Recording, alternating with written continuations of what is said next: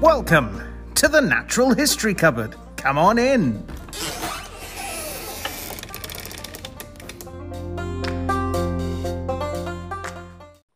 And welcome back to the Natural History Cupboard podcast, the place where the wonderful and weird parts of the natural world come together. I'm your host, Gareth, and with me, as always, is my co-host, Drew. No Aaron this week still, but we also don't have a guest host for him this week because we have a guest with us who will be coming up later, and that is Dr. Erica McAlister, fly fanatic and fly expert with a fantastic fly-based interview. All the F's there. But Drew, are you ready to go? Yes, you didn't tell me to say hi, so I just No, I know I didn't. I just sat quietly. I got very excited. You did, yeah. And rightly so. Flies all over the place. I'm loving it.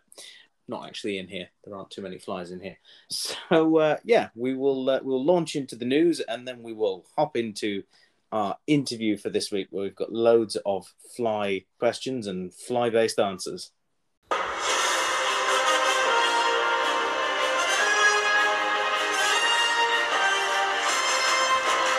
It's the news! Okay, so we're now into this week's news, and Drew is going to tell us all about a tortoise. I am. Well, there were a few news articles this week that I wanted to do. I narrowed it down to 3, but it was hard to choose between them. So what I'm going to do is I'm going to do something crazy. I'm going to give a very brief account of 2 of them before going into a bit more detail with the third. I know this is unheard of, Drew. Yeah. But here we go. So the first article, brief, is about a Devonshire farmer really keen on rewilding and his great idea of placing roadkill on sky tables. So basically a table that's a little bit higher off the ground than a regular table for birds of prey and other carrion eaters to come down and eat it. It seems like a really good idea.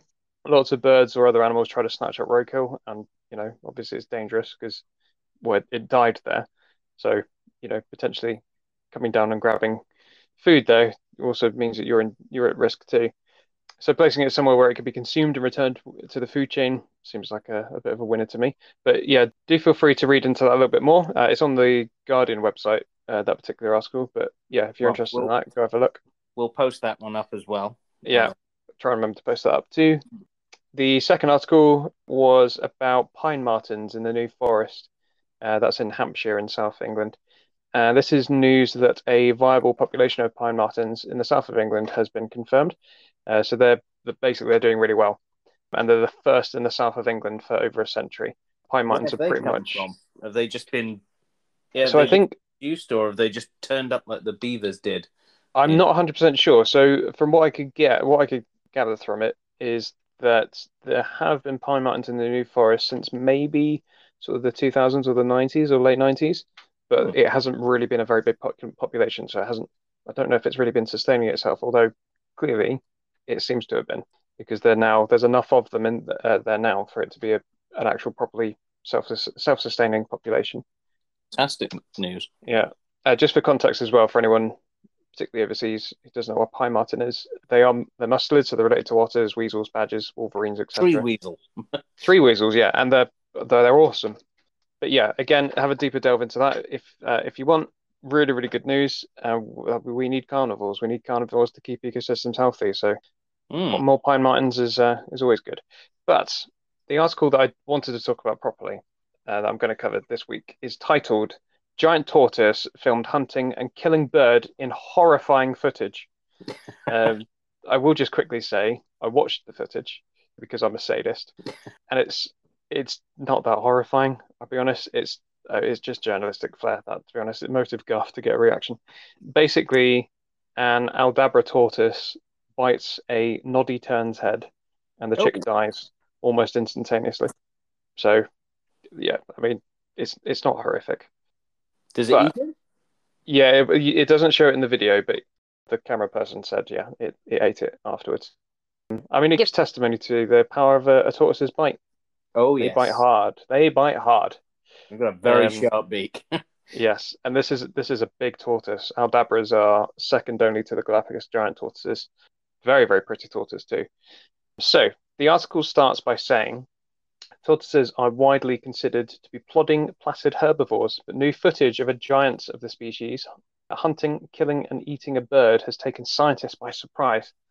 I'm honestly not sure if that's the case I don't in think terms of this. that. In terms of the surprise, I don't. I mean, this isn't really a surprise to me, and I'm just a dum dum. I'm no scientist, so I wouldn't have said this is out of the ordinary. Well, I know I've seen at least two like groups of photos of different tortoises, Mm, both eating meat. One was a Herman's or a possibly a Horsfield's eating a dead rabbit. yeah, The other one was an African species of tortoise. I can't remember which one now, eating a dead bird. Neither of yeah. them had chased their prey down, but were being opportunistic in in taking on a bit of extra protein. Yes, and it's red-footed tortoises as well that are They will, yeah, more known for eating carrion. yep. Yeah, but yeah, it's not out of the ordinary. It's just the first time that this specific species has been documented doing this. But the next segment of the article says researchers on Frigate Island in the Seychelles have captured for the first time the moment when a Seychelles giant tortoise, so that's an Aldabra, turned into a violent predator, pursuing, attacking, and eating a tern chick. I'd like to think I could get away from that violent attack. I mean, again, it's sensualization, isn't it? I mean, it's not a violent, it's not a violent predator. The tortoise, yeah, you feel free to watch the video. If you don't want to watch stuff like that, then don't. So I will sort of describe it. But the tortoise moves slowly, as tortoises are wont to do. That's not to say that tortoises always move slowly, because they can get a move on if they want to. But it moves slowly towards the turn. It is a chick, and I mean the chick doesn't really know what's going on, and it bites its head, and it's pretty much dead instantaneously, or it seems to be. Anyway, sort of picking on the semantics aside, because we just could rip into the words used in this article the whole way through. It is interesting behavior, but I don't want people to necessarily think it's unique. For one, the article goes on to say that other tortoises have been seen engaging in the similar behavior since this. It says they were all previously thought to be vegetarian. I don't think that's the case necessarily either. Sort of obligate herbivores are extremely rare. Mm. And then the article contradicts that and proves my point basically by saying that the tortoises have been seen eating carrion bones or snail shells. So it's not a vegetarian then. So experts are suggesting this behavior is occurring due to the rise of large-scale habitat restoration on the private island, which is managed for ecotourism. And it's enabled seabirds to recolonize it, and now there's a colony of 265,000 noddy terns. The ground beneath the trees where the colony is nesting is littered with fish, as well as chicks that have fallen from their nests too. I will just say as well, noddy terns are completely new to me. I didn't know about these guys. No? No, I googled them. I mean, they are sleek AF. They're Oh, really they're nice birds. very pretty looking They're birds. really pretty. I got to admit that Frigate Island is one of those places I've always wanted to go to. Apart from the fact that it's exceedingly expensive to go there. Oh yes, I Like imagine so. it puts it in a league of, you going on your super yacht sort of thing. But I want to go there to go and see the Frigate Island beetles, Enid snails, stuff that most people wouldn't even consider. Of course, Enid snails are from there. Yes. Yeah, they're from the Seychelles. They're from Frigate Island. So yeah, Yeah. Well, exactly here. What yeah. cool little island. Anyway, just quickly back to the article. The researchers said that in most places, potential prey were too fast or agile to be caught by the giant tortoises. Obviously. But they suggested that the way the tortoises approach the chick on the log in this video suggests that this type of interaction happens frequently. That's quoted. And it ends with Dr. Justin Gerlach, who's led the study, saying these days, Frigate Island's combination of tree nesting terns and giant tortoise populations is unusual, but our observation highlights that when ecosystems are restored, totally unexpected interactions between species may appear. Things that probably happened commonly in the past, but we've never seen before. And I think that end statement is really, really important because we're seeing this sort of behavior because of a restored ecosystem. This isn't rare. This is probably how it should be. Yeah. And it's only because it's been restored that we're seeing it. As I said, this isn't necessarily unique. So for tortoises, really, horses, cows, sheep, deer, they've all been seen and or recorded eating meat, whether it be a baby bird or something eating a carcass. There's a video out there of a horse just eating a bit of hay, and a little chick runs along, little chicken, and it just disappears, just gone. I've seen a cow eat a chicken. Yeah, there we go. Yeah. Everything is basically an opportunistic carnivore. Everything, almost. Given a chance, that tortoise out there will hunt you down. Just think, if you break your leg, you've got no way out. It's coming for you. Yeah. You could be, Gareth, what's her name again? Earhart. What's her first name? Amelia Earhart. You could be, Amelia You could be Amelia Earharted. Just not this time with crabs. Crash landed on Frigate Island, and the tortoises descend. Possible idea for rubbish horror film. So, anyway, we'll go on from your tortoise thing. I've actually got something very similar. I was thinking I had some reptile based footage that I thought would be worth reporting on. Certainly worth at least mentioning. There was a video of a fantastic bit of Good Samaritanism from, if that's even a word, coming out of America. We're at a petting zoo. There was an alligator that managed to bite onto the keeper's arm, and a Good Samaritan jumped in and basically did a very good job at helping her escape with her arm intact and everything. But we'll try and put the video up for that. But that's not my article. I've gone with one from The Independent also. And this is also another one where they've inflated the title to make it seem more appealing than it actually is, when, to be honest, the actual article itself is good enough. It's scientists in China discover 2 new massive dinosaur species as big as a blue whale. It's already pulling big punches there. Yeah, but 2 sentences in, I will read this exact bit. The 2 new species of massive dinosaurs in China, almost as big as a blue whale. Which these 2 species of new sauropods, so that's the long-necked dinosaurs, being found in China are, well, they're pretty big. They go up to 20 meters in length. That's a big animal. But blue whales get from 23 meters to 30 meters in length. So it's still off by quite a way. So blue whales are still the largest. Again, isn't it, somewhat? Exactly. They're still the largest creature on the planet. But apparently the only way you can get people to be interested in 120 million year old species of giant dinosaur is to make them bigger than they are. But the research published in the journal Scientific Reports basically analyzed these different fossils that have come out of China's northwestern regions. One, and I'm going to try not to butcher this, one in Xinjiang. And seems fine. Yeah, that seems fine. And the Turpanhami Basin. So basically parts of northwestern China, which is on the edge of the Silk Road into places like Mongolia. So, it's an area that hasn't really been heavily looked into for a lot of things. So, yeah, this is helping to increase the diversity of the species of dinosaurs found on the Asian continent. I mean, to be honest, China's got a pretty extensive list of dinosaurs, most of them small theropods, but these ones are certainly some of the larger ones. The 2 species that have been named are called Silua titan sinensis, which Silua comes from the Silk Road in Mandarin, in reference to where it's found, and sinensis means Chinese, basically. So that in Latin. Synth instruments. Yeah, it's an 80s dinosaur. Well, the best way to think about it is Sinoceratops, which is it's a Chinese species of ceratopsian dinosaur, and that means Chinese horned face. So, but that's not one of these species. That one's been discovered for quite a while now.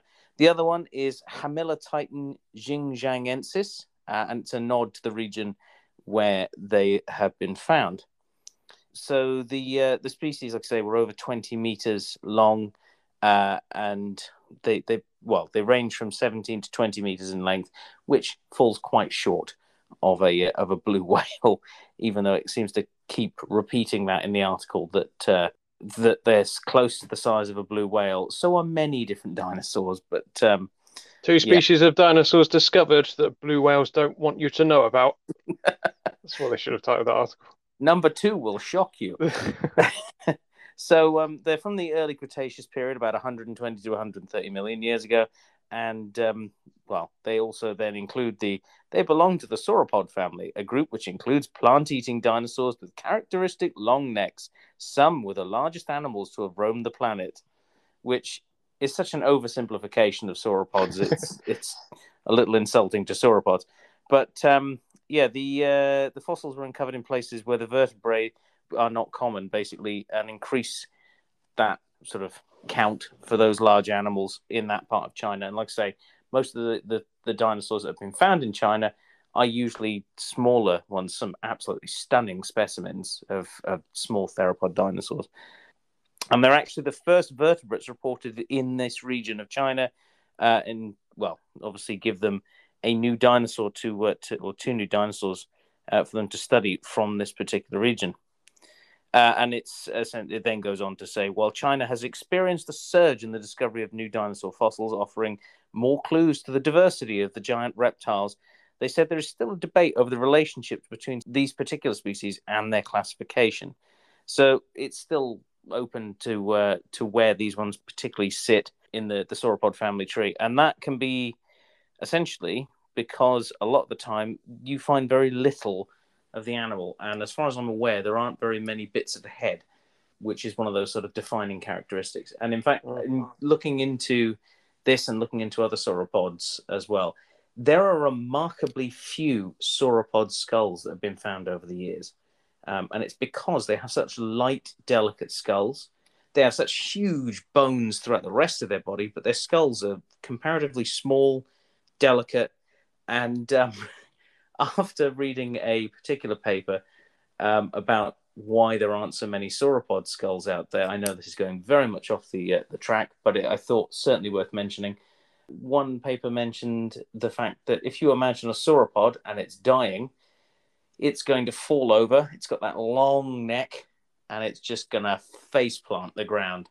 And you imagine a 20-meter long animal face planting the ground with that amount of force, it's probably going to smash its face in as it falls over to die. So probably a good reason why there aren't so many of them around. But so it'd be interesting to see if there's any more information comes out about them and their relationship to other sauropods as well. Yeah. Does it also specify if these sauropods were actually violent predators? Whether they were very slowly hunting down small birds. Yeah. I mean, we don't know that. We haven't got the heads, so we don't know. They're like, the sauropod heads to me seem like Hoover attachments. Certainly Nigerosaurus does, yeah. Yeah. We can't find the heads, so we don't know. We don't know what the teeth is like. They could have long, all sorts serrated teeth. Well, you know what? I think just like tortoises, they would have probably, eaten the odd small dinosaur if they thought, for sure. Why not? Yeah. I mean, if you're the biggest thing around, nothing's going to stop you. Yeah. So, I think they probably, if anything, I think sauropods killed more dinosaurs probably by accidentally stepping on them than by eating them. Okay, so we'll now go from our news articles. They're about tortoises eating birds and alligators not eating people, and sauropods probably stepping on things as well, into our interview. And like I say, this week we are very pleased to welcome onto the podcast Dr. Erica McAlister, who's going to tell us all she can about flies and some of the amazing things that they do. Very cool. So let's head on in to our interview room.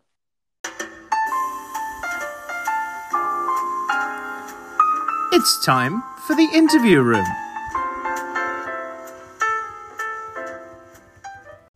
Right, well, now we're into our interview room section of the podcast. And this week we've got a real treat. We have with us fly expert and fly fanatic, Dr. Erica McAlister, who is an entomologist at the Natural History Museum. And I believe you're the curator of Diptera and also a wildlife presenter as well. So hello, Dr. Erica. Hello, folk. So first off, tell us a little bit about yourself, and why flies? What got you into this often misunderstood group of insects? So, I mean, why anyone should like flies is very obvious, but I will go through a pretense that some people don't like them. So they make up a huge proportion of the world's biota. So you can't move for insects, and I think it's about time we stopped liking just the fur and the feathers and started looking at the proper things with the exoskeletons. Now, I've always been an outdoor sort of person, and I love ecology and the environment and how things interact. Plus, I'm really quite nosy and slightly lazy. So I spent a lot of time as a child just falling out of trees and looking at the insects. And it was like really like this huge community going on under our nose. And I didn't realize you could be an entomologist when I was little. And I kind of gradually just bumbled my way through, gradually honing and honing and honing. So my undergraduate was biology, but environmental biology, and I was really lucky to have a lecturer he was a parasitic specialist, so parasitic wasps mainly, but he also did flies, and he was great because he would tell me all about the more fun sides of nature, the maiming and the biting and the parasitizing and all those good fun things that every female loves. And then my PhD was wetland entomology, and I was looking at all sorts of insects. But first, real taste of the Natural History Museum, thanks to that PhD, because my supervisors, one was a arthropod specialist and one was a soil specialist, and I was looking at a wetland. So canopy specialist, and one was a wetland soil specialist, and I was like a wetland. So they were great, but pretty useless in some of the insects I was dealing with. So they said, go ask the Natural History Museum. And I was like, eh? Because I didn't realise this is a time before the internet as well, I remember. And I didn't realise that there was 300 scientists behind the scenes, or a collection of 80 million specimens. And they let me come in. And I was like, oh, I do like this. This is rather special. And then I did some more work on community. I then worked with beetles for a time. I worked with ants for a time, and they were good, but I still wasn't quite feeling 100% happy. And then flies came along and basically smacked me around the head properly. And I realized that actually I didn't need to look further, because flies do everything, are everywhere, and are fabulous, and get up to all sorts of naughtiness, and morphologically are extremely variable. That was it. I couldn't turn back. Yeah, I've got to admit, there are some pretty funky looking groups of arthropods. My favourite's got to be scorpion flies. Just the look of them. Yeah, but they're not a fly. I know. I get tagged in everything going, dragonflies, yeah, they're good, but they're not a fly. Scorpion flies, yeah, they're good, but they're not a fly. Well, we do have, Drew has got a definite fly related question, because unfortunately Drew is not as much of an insect fan. But I don't want it to go out there that I don't like insects, because I do. I was going to say, mate, you no. don't want to. I mean, do you like chocolate, cheese, tea? This is true. Well, yeah, exactly. You got to thank the flies for all of that lot. Yes, and I mean, yeah, as it was Phil Barber said to us on this podcast as well. He's also very keen on his invertebrates as well. He often, when he talks to people about them, he often asks people what their favorite animal is, and when they tell him, he says, "Well, without invertebrates, that animal wouldn't even be here." Yeah. So, yeah, indeed. But yes, I do have a question regarding horseflies in particular. So, Erica, could you give us a reason to like horseflies? They've got nipples on their eyes. Oh, I mean, there we go. Sorry, do a more sensible suggestion than that. So horseflies are an amazing group of chunky flies, and they're absolutely beautiful. And the nipples on the eyes, I'll clear that up straight away. when they're alive, you see them often with these bands with these amazing reflective patterns, and this is all caused by the refraction of a light as it hits the ommatidia, the individual eye facets, the individual photo units that make up the eyes. And these nipples are all slightly different, which when the light is reflected back, you get these patterns, you observe these patterns, because they are really good at trying to find, if they're the female, a blood source, or if they're a male, a female. Honestly, all males care about is the opposite sex, and all the females care about is food. But that is fine. Now, it is fine because only the females are blood feeders. All the males are vegetarian and therefore exceptionally good pollinators. Now, they are really good pollinators in certain areas, such as South Africa. Have you been to the Cape in South Africa? No? I actually have. And Yes. you know how amazing the flora is? Oh, yeah. It's very, very particular as well. Yes. Yes. Funny that. Fynbos, isn't it? Yeah, exactly. Because there's a lot of flies that have co-evolved with that flora. Now, these horse flies, have got exceptionally long mouth parts. So they have co-evolved with a lot of these really long tube, really long stemmed plants. And they're called the phaloche horseflies. And what's amazing is that she's got these mouth parts. She's got basically 6 mouth parts. And she divides her blood feeding mouth parts separately from her nectar feeding mouth parts. So she's really, really important. She only needs a little bit of blood when she's going through egg development. But the rest of the time, she's helping save the biodiversity of the planet. So, horseflies, very good. Well, Plus, they're highly venomous, which is really quite cool. They're part of the neglected venomics group. So we're only just figuring out what they're doing. In fact, there's some horsefly larvae in America that were recorded basically eating frogs. Oh, that's amazing. Wow. Thanks. So there was a lovely paper of this BBC reporter who was really confused about why these frogs were stuck in the mud, and he tried to pull one up and there was force, and he realized that something was pulling on it, and so he had a little tug of war within the maggot of its appendage, or horsefly pulling one way and him pulling the other. And then he did something very unethical and went and got more frogs to feed him to the horsefly larvae. But, that was good. But again, these venoms are novel venoms. They're new venoms. They could be really interesting when it comes to medicine. I got to admit, that sold me even more on them. They're probably the only group of flies that I've thought of as being somewhat, not a pest, but that's certainly their bite's not great. Well, but, they don't bite I'm very sold on them. They don't bite you. They've got amazing mandibles. They slice your flesh and then lap at the pooling blood, which is quite extraordinary because it's quite a novel way of feeding for a fly. Just in case you're curious about that. No, I got to admit, that's absolutely, it's disgusting, but fascinating, disgusting. It is. Which is exactly the nipples on the eyes sort of thing.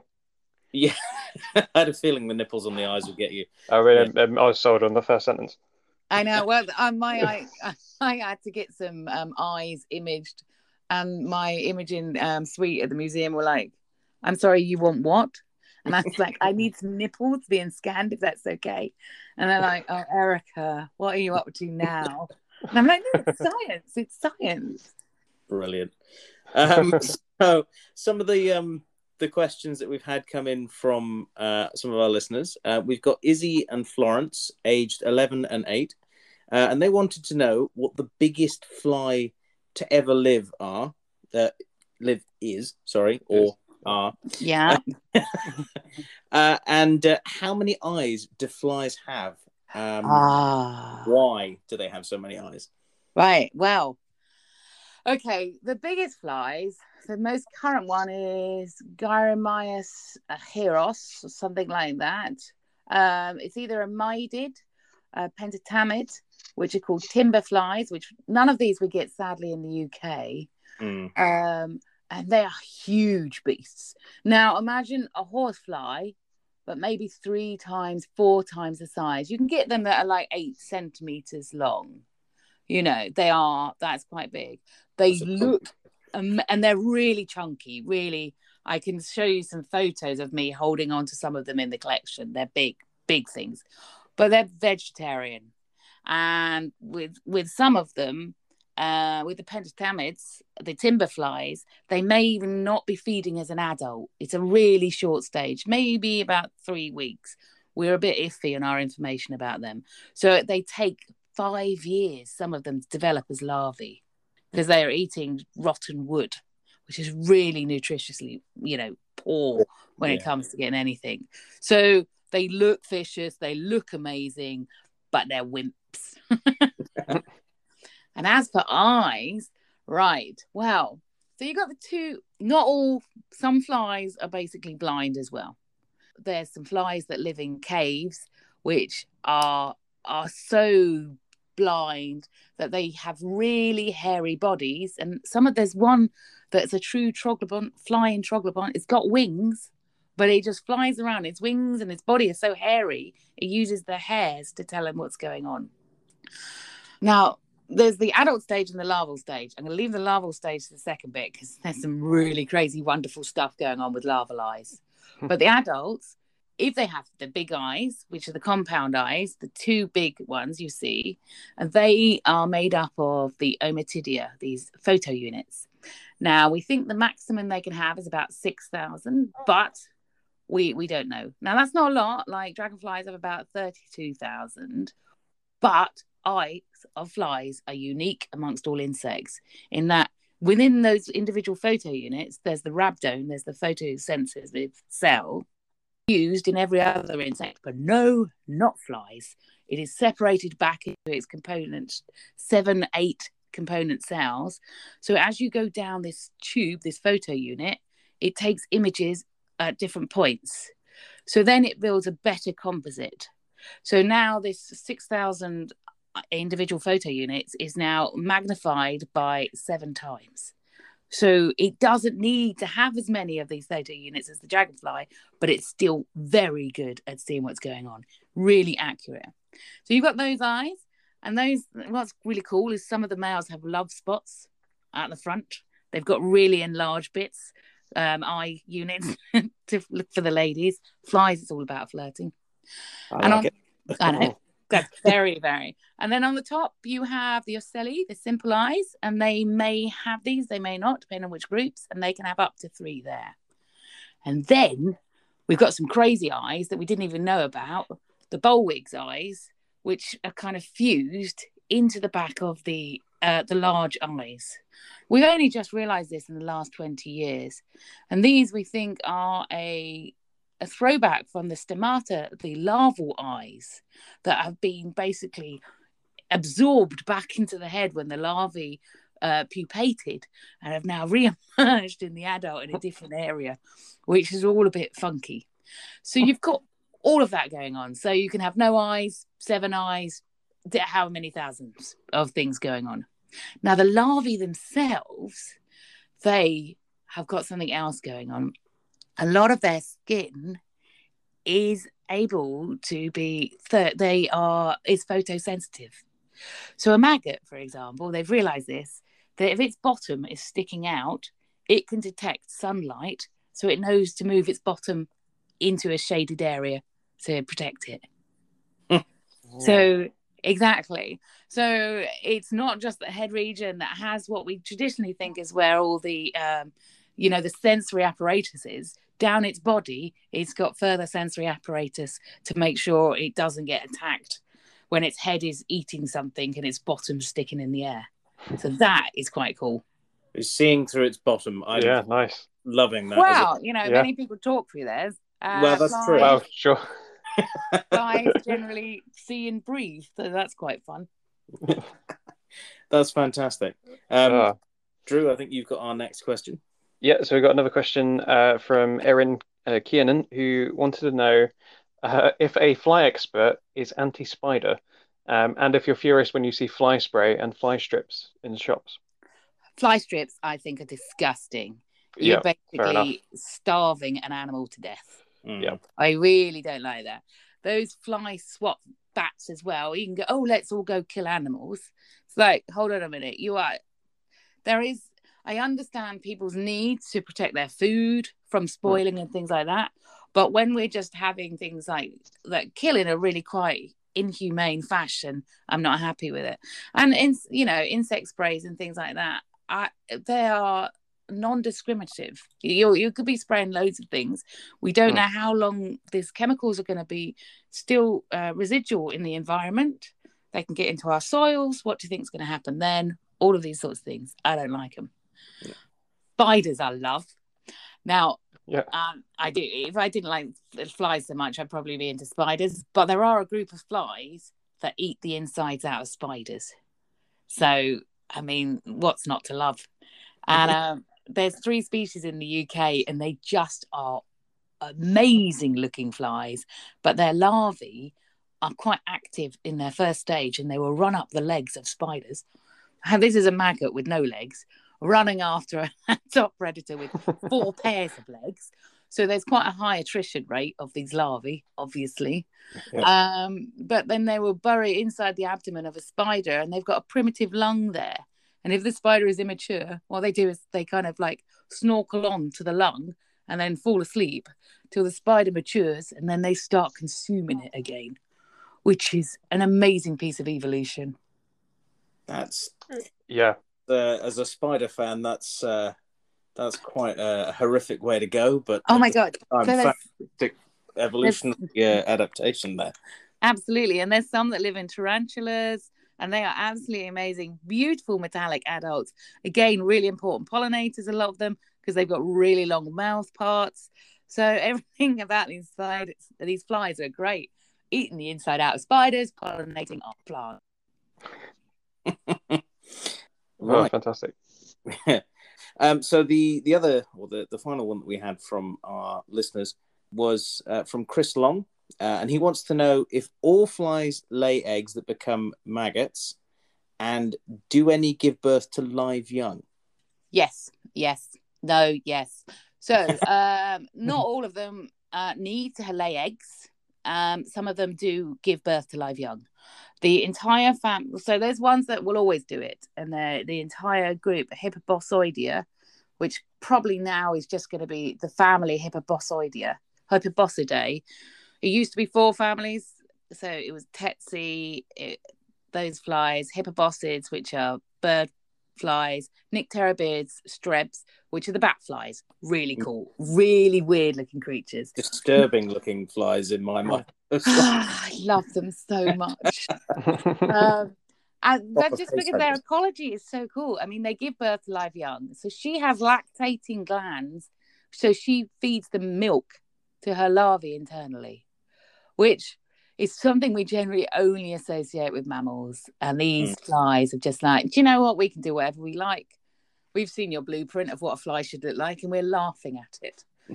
So these are always give birth to live young. A tsetse, like if you generally look at a female tsetse who's pregnant, and we can use that word, I think it's appropriate.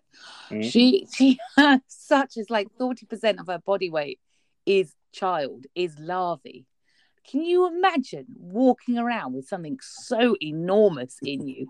And just see the pictures of her giving birth to this thing. It is eye-watering. It is genuinely like the length this mother goes to is something I would never, ever do. But then there's some others which can fluctuate between eggs and larvae, depending on the situation. Because lots of animals that utilize temporary food sources have to quickly get in there fast. So, for example, a dead body. It's a really nutritious food source. And so a lot of the animals that feed on that, such as some of the flesh flies and the blue bottles, they will go through, they will ignore the egg stage, and they will quickly lay a larvae to be able to utilize that food source quickly. So they will have some ready in their system. In fact, there's ridiculous figures that they dissected one out, and she had like thousands of larvae in her, all up her ovaries and things like that. Can you imagine that? All these wriggling children inside you. Spring-loaded, ready to go the moment she finds a dead body. Yeah. Basically, she's got a submachine gun as an ovipositor, and that's she's off there. She's firing away. They're amazing machines, ready to pounce. You know what? I think there should be there should be far more sort of praise sung about just the ability to lay vast quantities of young for these flies. Yeah, oh, and then so some of them the ones that kill spiders and these ones, they can lay hundreds and hundreds, whereas those ones that give birth to live young, she will have 4 or 5 in her lifetime. She's like, I'm not going through that again. Just the once. Yeah. That's me done. Tick. So we've got some of the other questions that we've got for you is, what is your favorite species of fly? My personal favorite is as a group, I suppose, is the hoverflies. I've become fascinated with trying to take photos of those. Every conceivable species I've tried to take photos of, which are a nightmare trying to take a photo of something that zips away in a second. But what's your favorite group of flies? It's like asking you what your favorite child is. So I have a soft spot for the robber flies, the acilids. Highly venomous, great predators, and so stylish with their moustaches and sleek apparatus. And so every year, this time of year, Acilus crabroniformis, and I've only been able to see it 2 times, in the last 2 years, but it is a beautiful British beast, and it's huge. It's huge, and it is just formidable. Everything about it's great. And these can take down dragonflies and things like that. In fact, there's a species in America that takes out hummingbirds. I shouldn't laugh, but can you imagine? Oh, look at the pretty hummingbirds. Oh, look at the pretty birds. Yep. Oh my God, what is that? A thug fly comes along and destroys it, just shreds it in front of their very nose. So I do like a robber fly, but then I have again the bee flies. They're very pretty. I mean, come on, they are like our gateway fly. You see a bee fly and everyone's like, oh, is that really a fly? And you're like, yeah, come, and then I will gross them out with other facts. But they are, fluffy flying narwhals. They're adorable creatures. I mean, the fact that they parasitize baby bees and probably eat them alive, it's just one of the many, many interesting facets of nature. Yes, that's very true. Drew, do you have a favourite fly, just quickly, or?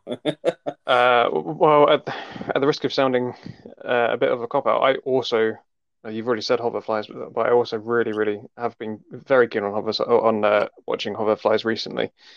Hoverflies they are amazing, and they're doing some amazing research about their migrations now, and that they are migrating from North Africa, from across the Pyrenees. They're going from across Turkey to end up in the UK. Wow. So everyone's like, oh, the birds, and I'm like, the birds. Look at these tiny little creatures. And there's something between, 500 million and 4 billion turn up in the UK every year. And just 2 species of them, the marmalade hoverfly, Epicerphus balteatus, and one of the Eupioides, those 2 species of fly do the equivalent of the honeybees in the UK. And still they get none of the credit.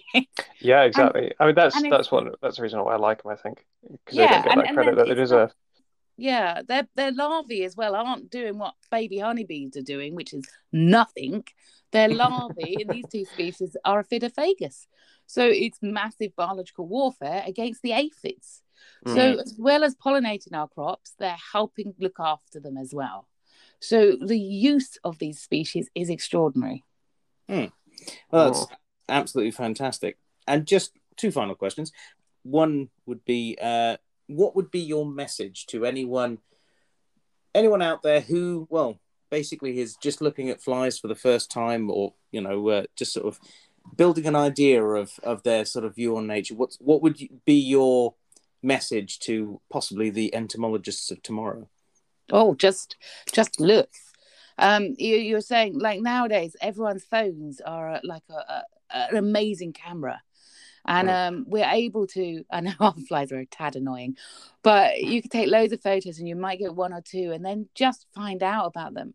I'm running a little trap in my garden. I have a postage stamp in London, and yet we're turning up new records because no one's been looking here before. So everybody, even your records on a really obvious hoverfly actually helps us understand their distribution, the population change, the timings, little bits that you might pick up on their behavior that we just haven't observed. So you can all become a scientist really easily with the flies. Fantastic. I've got to admit, I certainly want to try and do more records. I'm very lucky. I back onto a wood, so we do get an awful lot of insects coming into the garden. Yeah, I do try and take as many pictures and as many records as is possible. But I think I'd need to spend a day or two just sitting there watching things. Yeah, no, it's do it for work. I have to sit here and take photos of flies. Honestly, I'm saving the planet. It is the best and most easy way of saving the planet. And then just go online, Twitter. There's a huge community of people who are like, that's a so-and-so. And, everyone is ready to help because everyone wants to save. We want to save our planet. We quite like it. And you can do so by doing this. Yeah. Yes. Well, Drew, you've got our final question. Yes. So, Erica, if people did want to find out more about flies, where can they find you? Where can they find out more? Well, conveniently enough, there's a charity in the UK called the Dipters Forum. And it is amazing. There's loads of really active members. There is over 30 recording schemes. In fact, there's only 75 insect recording schemes in the UK, and over 30 of them are flies. We're obsessed by figuring out what's going on. You can join. It's really cheap membership, really cheap. And there's loads of training. We go on field work. We've just all been down to Cornwall, run around like idiots, collecting and identifying and recording what species were there. And it's just a really nice community. I've got to admit, that makes me interested. I certainly wouldn't mind joining. Yeah. And for students, we give discounts for the courses. Instead of some students come free. We give some students free trips on these places. There's all sorts of, and we will go into universities to give introductory workshops on flies and hoverflies, etc. It's really worth it. Well, that brings me to basically just say a massive thank you for coming on the podcast. Huge thank you. Really That's good. All right. Talking about flies. I know it's something that. Well, it's something that I was hoping we'd be able to get someone with the enthusiasm that you have for flies coming on, because it's a group that really does tend to get overlooked by an awful lot of people. I know. I just don't understand why, because they really are important, really important. Yeah. And I don't like chocolate, but most of you people do, and you'd say goodbye to chocolate straight away if you say goodbye to flies. Yeah. Well, there you go. Everyone hopefully should be a little bit more turned on to flies now and want to get out there and at least look at them a bit more and maybe not kill them. Certainly don't kill them. No, don't. But yes, a massive thank you for coming on the podcast, Erica. It has been absolutely fantastic. It really has. Thank you very much. Thank you. Right. Well, that was our fantastic interview there. So a big thank you to Dr. Erica there for joining us this week. And if you, dear listener, want to get in touch and say how much you either enjoyed that or say how much that you have now been converted to liking various different kinds of fly, then feel free to get in touch with us either by email at thenathistorykcupboard@gmail.com. We are also on Twitter and on Facebook, where we share all of our articles, and we'll hopefully be sharing all the different articles that we've been talking about this week, from tortoises biting the heads off birds to alligators failing to eat keepers to dinosaurs and all the things like that. So you can find them usually on our Facebook or our Twitter page as well. And our Twitter handle is @NHCupboard, where you can get in contact with us as well. And if you like what you've heard, remember you can leave us a review, subscribe, all that sort of good stuff. Tell your friends, tell your enemies, tell the flies as well. And then hopefully go and tell somebody else how much you liked it. and whatever podcasting service you are listening to us on. So that only brings me to say a big thank you to my co-host, Drew. Thank you very much for coming along for this wild ride this week. This wild ride of flies. Yes. Yeah. Well, it's been an absolute pleasure. And a big thank you to you at home for listening as well. So we will see you next time here in the Natural History Cupboard. Bye. Buzz. Buzz. Buzz. No more mutants.